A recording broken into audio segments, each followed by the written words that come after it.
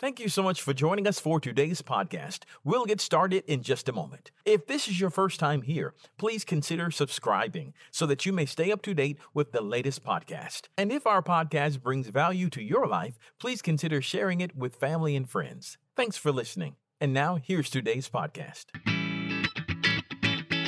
Thanks for joining us for the Covenant Living broadcast with Pastor John Butler of Covenant Life Church, located at 130 Atlantic Avenue in Bremen, Georgia. All right, grab your Bibles and turn with me today to Matthew chapter 28. Matthew 28. Matthew 28. We'll start at verse 18. Thank you, baby.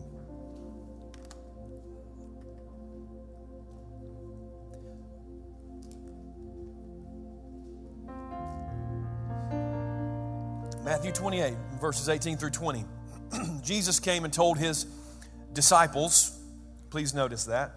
He came and told his disciples, I've been given all authority in heaven and on earth.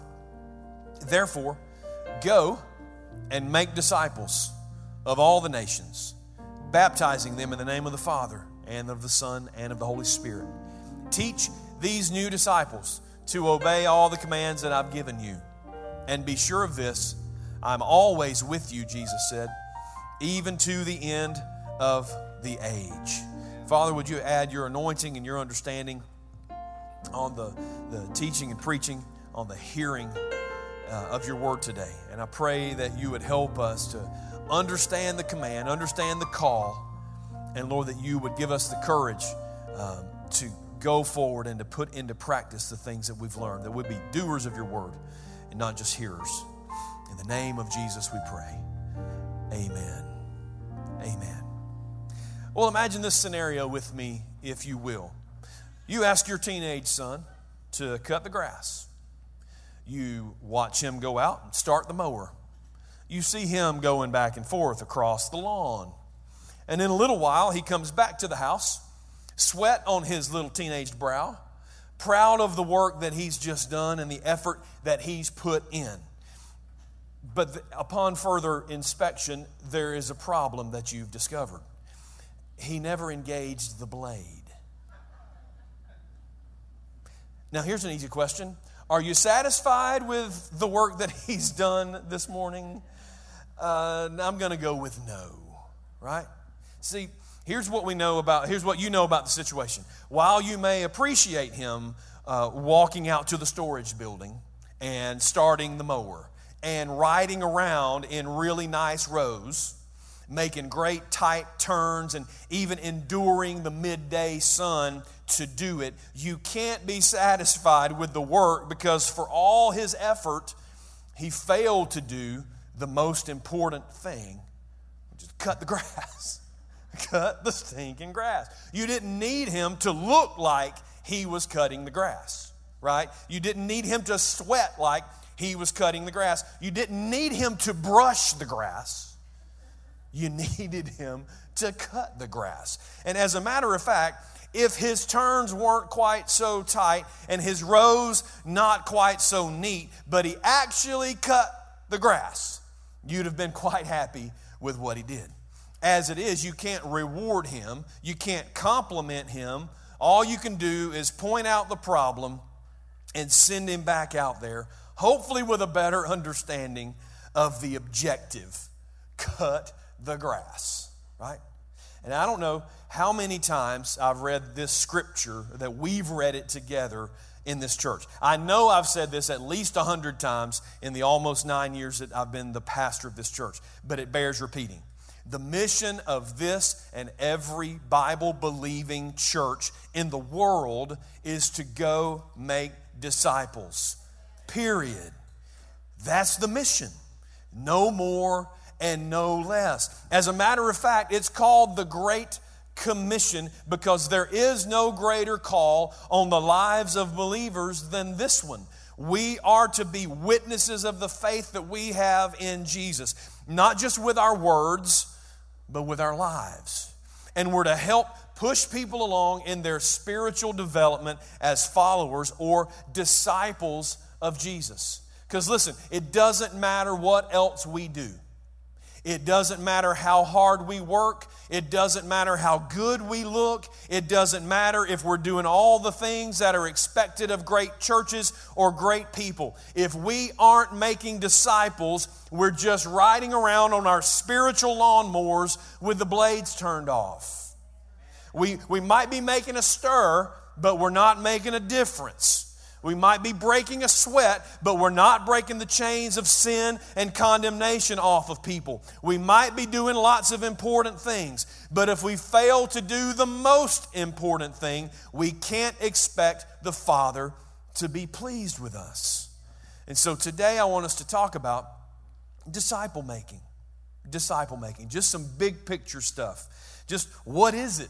And maybe more important, what isn't it? And with the goal together today of being of walking out, being more effective at doing best what He's concerned about most. Does that make sense? No. Okay. Let's start over. Good morning. Would you turn with me to Matthew 28? All right. So let's dive in. Here's three things that I want you to know about disciple making. Here's the first thing. It's a question: production or reproduction? Production or reproduction? Let's read Philippians 1:15 through 18. Philippians 1:15 through 18. It's true that some are preaching, Paul's saying this, it's true some are preaching out of jealousy and rivalry, but others preach about Christ with pure motives.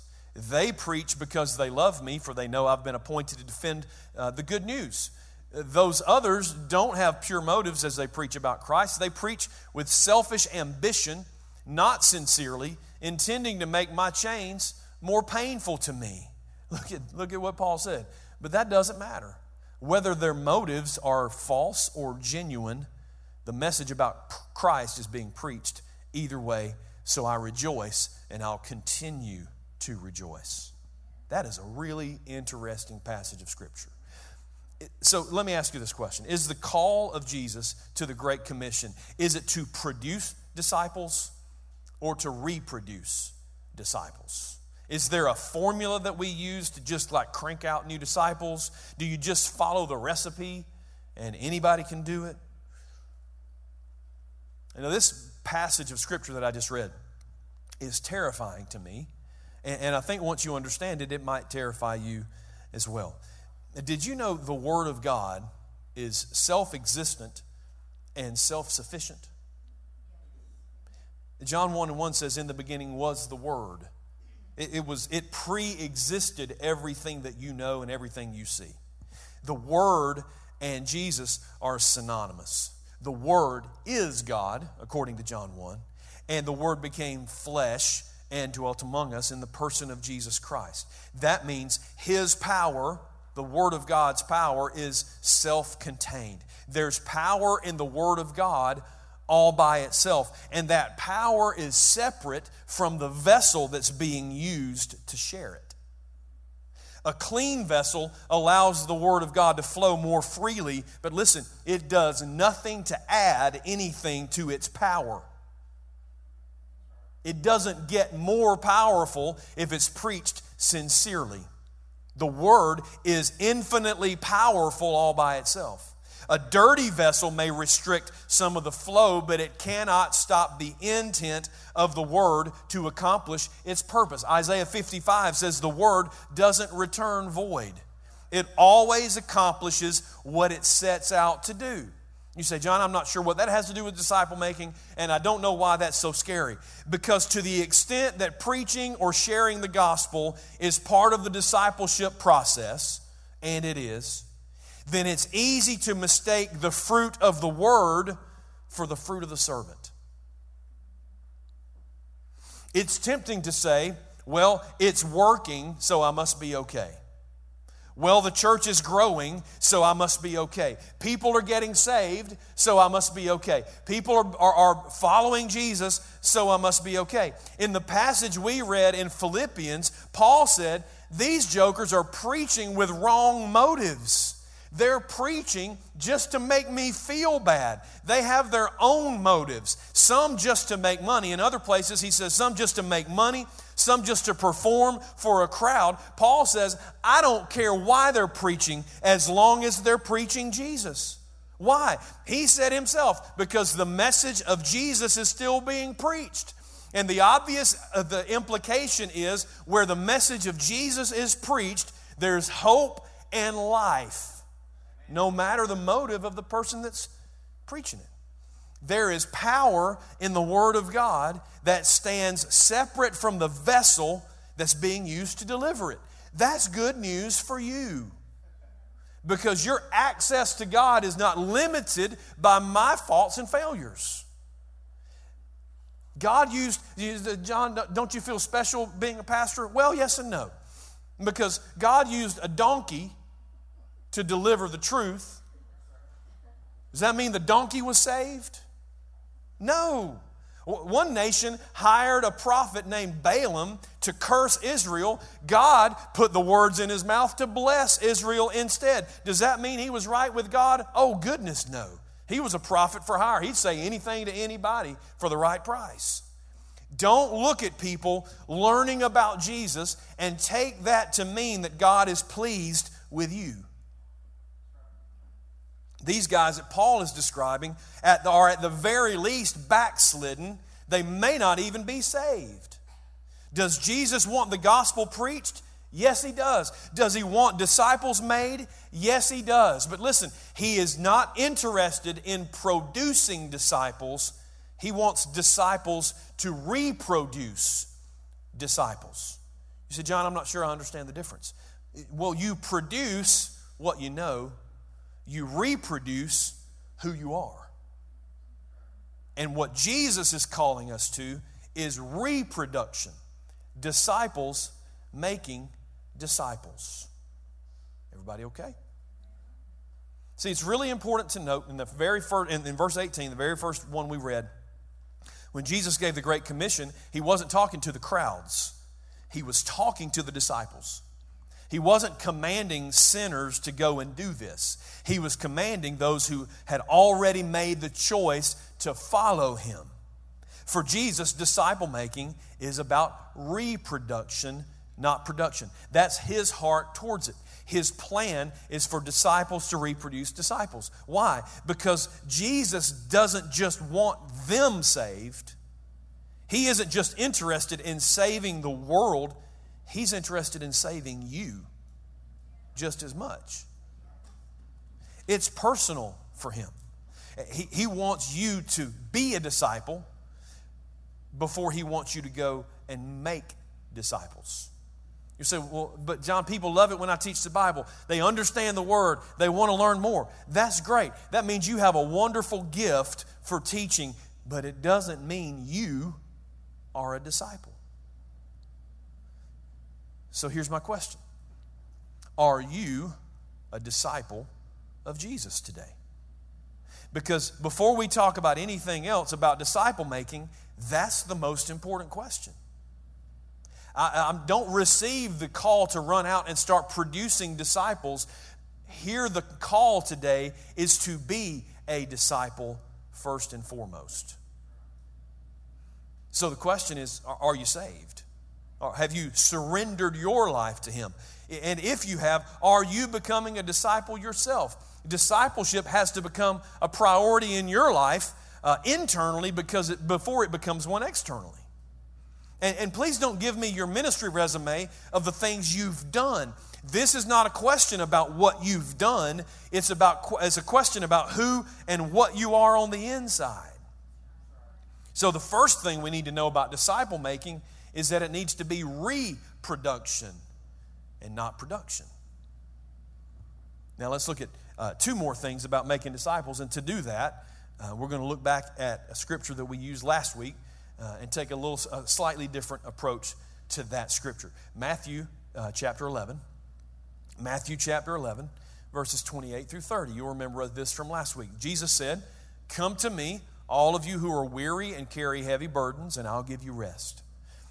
Take my yoke upon you. Let me teach you, because I'm humble and gentle at heart, and you'll find rest for your souls." And last week we talked about what happens when you come to Jesus is you find rest for your soul. your mind, will, and emotions. And then he said, my yoke is easy to bear. The burden I give you is light.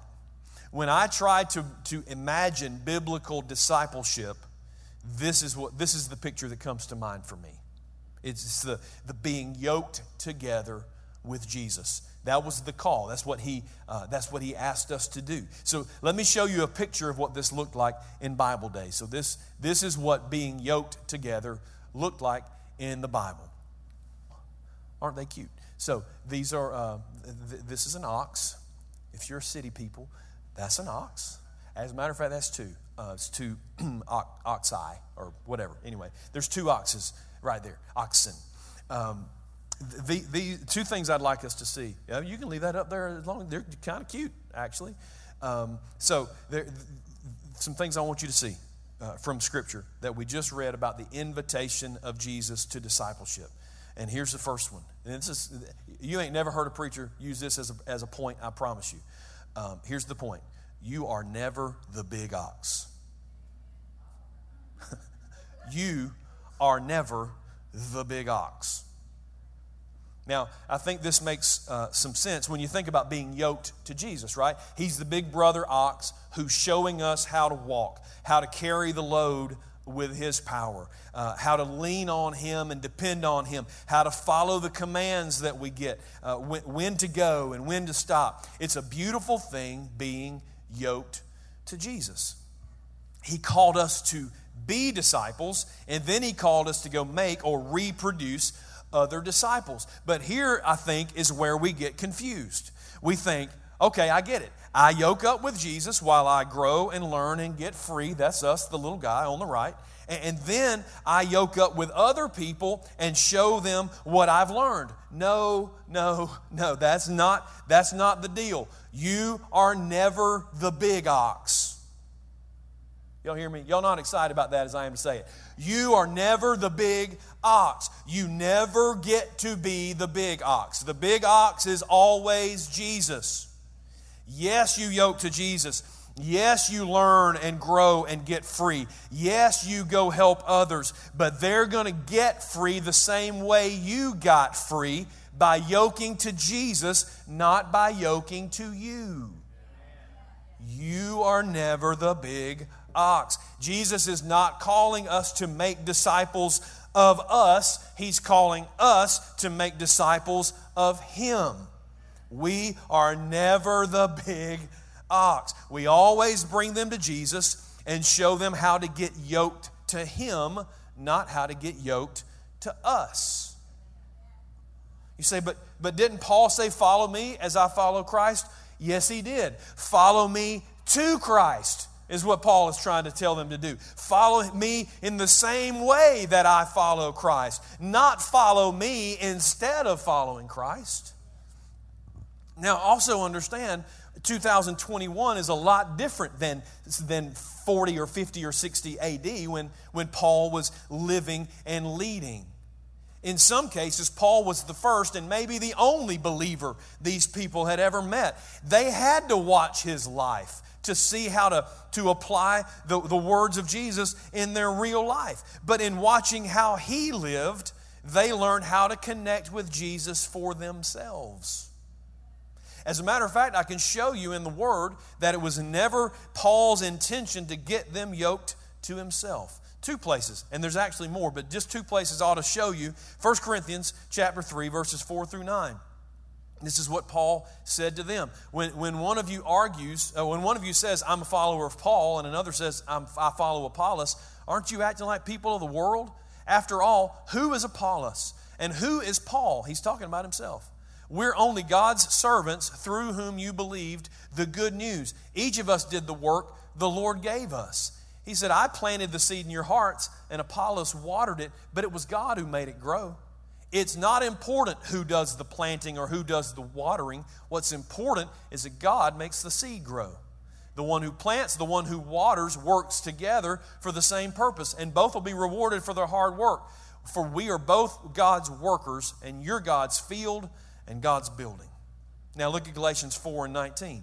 This sums it up. Oh, my dear children, I feel like I'm going through labor pains for you again, and they will continue until what's the goal? Until Christ is fully developed in your lives. Until Christ is formed in you, or until He's fully developed in you. That's the goal. Not until you are a perfect follower of mine, not until you're a perfect copy of Apollos, until you are followers of Christ. The goal is, and always was, to get them yoked to Jesus. Now, the other side of that coin is that some believers shirk the responsibility of disciple making because they feel inadequate. They feel like, well, I need to leave that to the preachers. I need to leave that to the perfect Christians, as if there is one of those. Because if I try to go do that, I'm going to mess somebody up. You won't if you understand that discipleship is not about showing them you. It's about showing them Jesus. You don't have to be something you're not. You just have to be honest with the people around you and show them what you do, and that's get yoked up to Jesus. So here's the question. Are you trying to get people to watch you? Or to depend on you? To be impressed with you? To get connected to you? Or are you trying to get people connected to Jesus? You are never the big ox. Now here's the last thing. There are only 2 slots. There's only 2 slots. I want you to look at another picture. One more picture. This is minus the cute little oxen, okay? That's what the yoke looks like. That's a wooden yoke, and they stick their necks in there. Now, I grew up in the country, but I'm no expert on ancient farming techniques. We didn't have an ox, okay? I didn't see any yokes that were, in my research, I didn't see any yokes that were made for 3 or 4 oxen, only 2. Now, if they needed more ox power, they might string yokes together. As a matter of fact, the Bible says that the prophet Elijah used a 12 yoke of oxen. That's 12 pairs of oxen, but they were always 2 by 2. Please understand this. When Jesus said, "Come and take my yoke and learn of me," it was an invitation to a personal relationship with just the 2 of you. Just the 2 of you. Here's why that's important. Coming to church is absolutely essential to the life of a believer, to becoming a disciple. And some have to attend virtually, and that's fine. But you still have to make it a priority in your life to tune in, to engage, to keep it in the forefront of your life. But the reality is we may all be sitting together, but not everybody is being discipled. We may all be hearing a message at the same time, but not everybody is being discipled. The word may be going out, but not everybody is receiving it. It may be being taught, but it's not necessarily being learned and applied. See, discipleship happens in relationship. And I've said this lots of times too, there's no discipleship without fellowship. That's part of the discipleship process. We learn from each other. Iron sharpening iron. Teaching, learning, growing through the ups and downs of life. But at the end of the day, the best you can do for someone is push them towards Jesus. At some point, they have to get yoked to Him for themselves. It's a personal decision. You say, but shouldn't people in church be growing together like at the same time? Absolutely.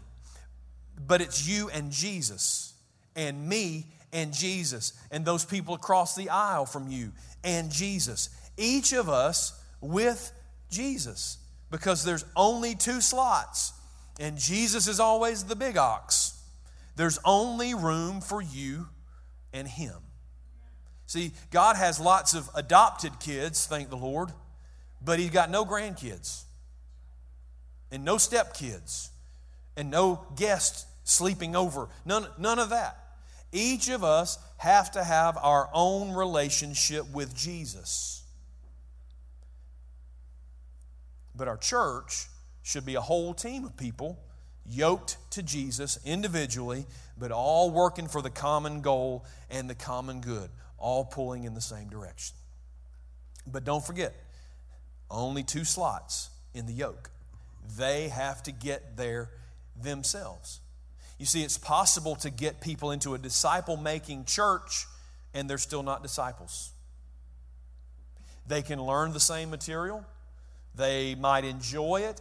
They might be fascinated by it. They might be able to quote it. Did you know that they said of Ezekiel in the Word that they showed up to hear Ezekiel preach? They weren't believers. They weren't even Jews. They showed up to hear Ezekiel preach because he was an entertaining preacher. But they didn't hear what he said. They didn't receive what he said. Until you can be in the best disciple-making church in the world, but until it's internalized personally, processed through what Jesus is saying to you about it personally and applied by the Holy Spirit in your life personally, then you're still not a disciple. The 2 slots also means everybody's path is unique. When you're teaching an entire class or a congregation like I'm doing right now, you have to teach one thing to many people. There's just no other way to do it otherwise. In the yoke of discipleship with Jesus, He teaches everything to one person. That's the difference. Isn't that what Jesus said in the Gospel of John of the Holy Spirit? He said His job is to lead us and guide us to all truth, remind us of all the things that Jesus said and did. That is a very personal and individualized approach, but it's the only way to make disciples instead of robots. Now, here's what I mean. What one person needs to know at any given moment might be different than what someone else needs to know. Y'all still with me? It's entirely possible that 2 people could be yoked to Jesus for the same amount of time, both of them honestly growing and going after Him, pursuing Jesus, but one may have already gotten victory in one area of their lives while the other person is still bound in that area. Or this person may have a revelation about one aspect of discipleship that the first one hasn't gotten yet. So what's wrong? Not a thing in the world. There's nothing wrong. They just grow at different rates and in different areas because the big ox is teaching the little ox what they need to know as they need to know it. Did you know that all 3 of our grandbabies are doing different things? Those little boogers. Paisley is a couple of months younger, but she's better at some of the developmental things than the twins are. And the twins, born 2 minutes apart, aren't even doing the exact same things as the other one at the same time. Why? Because they're different people. Do you have more than one child? Any of you have more than one child? Do you parent them the same way? No, you do not. Well, you shouldn't. No, you don't. Do you have a brother or a sister in your life? Did your parents treat you all the same? No, they did not. The others were always their favorites, right? They always treated them better than they treated you. They did not treat you all the same way. Why? Because you're different. You can't do that. No 2 people are alike. The church has got to learn that making disciples is not the same as making clones. They're unique individuals. All of us are. Different pasts, different gifts, different experiences. God has different plans for each of us. We don't all have to learn the same things at the same time. We just get people into the yoke with Jesus and let Him show them what they need to know when they need to know it. And we just be patient and supportive and encouraging and pray for them. Only 2 slots. One for Jesus and one for them. Should we encourage people and help people and watch out for them? Of course we should. But as long as they're still yoked to Jesus and they're still earnestly following where He's leading, let's trust them to get there and pray for them as they go. And then here's the biggest advantage to being yoked to Jesus, being in the slot with Jesus and only Jesus. You learn from the original and not from the copy. I've learned a lot from people over the years. As we were putting the roof on the Coley building, wasn't even the Coley building then, that was our church. But when we got here in 97, that was a flat roof up there. It had the A-frame, But the rest of the building was a flat roof, and it just leaked like a sieve. So pretty quick, we borrowed the money and we put a roof on it. And we did most of the work ourselves. And we all lived. I don't know how we all lived. I did fall through the roof, but that's a whole other story for another time. But we did most of the work ourselves. One of the things that, of course, I had never done much of construction or anything like that. So one of the things they emphasized to me is that if we were using a pattern, always cut to the original. Don't use the one you just cut as the pattern for the next one you're going to cut. Because what happens is that there might be just a little bit of difference in the one you cut from the original. Well, that probably won't make a difference in the two of them, but when you multiply that over 15 or 20 pieces, it can make the difference in something fitting or not fitting, something being usable or wasting a whole piece of lumber, which now is like $1,000. So when we're yoked only to Jesus, He gets to create us in His image, not in the image of another follower. Does that make sense? He doesn't want you measuring yourself against how I'm doing, because I'm coming up short myself in a lot of areas. He wants you to look to Him so you can see the perfect original, and it makes all the difference in the world. Jesus said, y'all can come on and play something. Jesus said this in Luke. He said, the fields are white for harvest, but the laborers are few. He said, pray that God, the Lord of the harvest, would send laborers into the fields. Ladies and gentlemen, if you're a follower of Jesus, consider yourself sent. In answer to the prayer of Jesus, the command of Jesus was clear. He said, go make disciples. Where do you do that? In the harvest field.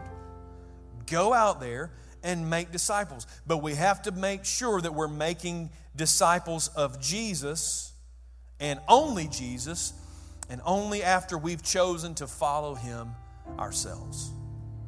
He didn't call us to ride around the fields, to talk about the fields, to analyze the fields, or to avoid the fields so we don't get soiled by those dirty people in the field. Ministry is messy business, but it's time to engage the blades and get in the disciple-making business, not just as a church, but as individuals, because that's the call. Y'all stand with me, please.